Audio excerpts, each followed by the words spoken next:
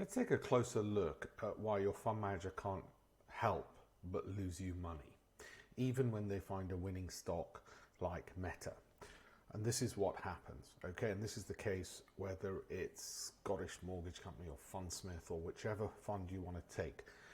They're easy to kill, they're easy to beat for a very simple reason. It's a design flaw within the fund management industry, which is why I always recommend people pick their own stocks. And this is the problem. Let's say, for argument's sake, they called it right and they got in all the way back in 2016, 2017 into something like a Meta. And for years it was rising. Okay, there were a few blips, that's fine. And it's rising and it's rising. And they're crowing about how they took it from roughly 100 to roughly 400, a fourfold increase. And they're marketing it like crazy, the fund. And you think, wow, I want to go into this one. Because for the last, what is that, 2022, 2016, for the last 6 years, it's only gone up. Well, this is where the problem happens, because once every 6 to 7 years, the market drops. So they advertise that, then it drops. Now, fund managers are not allowed to go totally into cash, so they could sell this, but they'd have to buy something else. They've had great glory with it. They're probably not going to buy something else in a falling market anyway. So you get this 80% drop, and it is snakes and ladders, and they've taken you all the way back to 2016 where you started.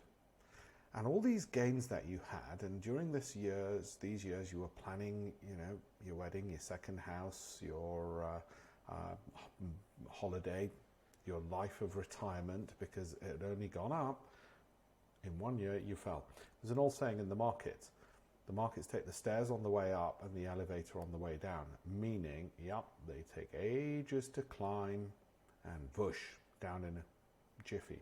So that's the first problem. There's another problem with the fund management industry. See, you as a private investor, you could have got out there. How would you know how to get out? Simple. You'd have a rule where if it falls X percent, you would sell Y percent. Y would depend simply upon your risk appetite. So that bit's easy. Okay, now let's look at this move up. Okay, that is, 250%? Your fund manager didn't get you that. Because even if they stayed in and it went back up there, that 250% is worthless to you, because that just brings you back to where you were before. So they actually got a 0% return over 18 months. So you turn around and say to them, hey, hang on, Meta went up 250%. How come you've only got me a 0% return over 18 months? And they'll say, well, that dip that happened. Great.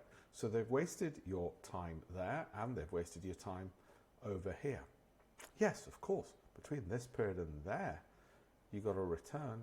Not great, given that gave you a heart attack, and this gave you bloody nothing. That's the fundamental problem. So we found a strategy for getting out of there. If it drops X, you sell Y. What about getting in here? Well, the fundamentals looked good in Meta, for instance, which is why on Telegram we said in January of 2023, we're getting back in. The value looked good, the growth looked good, the dividend yields looked good, the cash flow looked good, the momentum looked good, the Sortino looked good, and the alpha looked good. Actually, the momentum looked really good. Your fund manager doesn't know how to do any of that. That's the sad truth of why they inherently can't get you the returns that you want. And they're easy pickings for people like me to say they're easy to beat.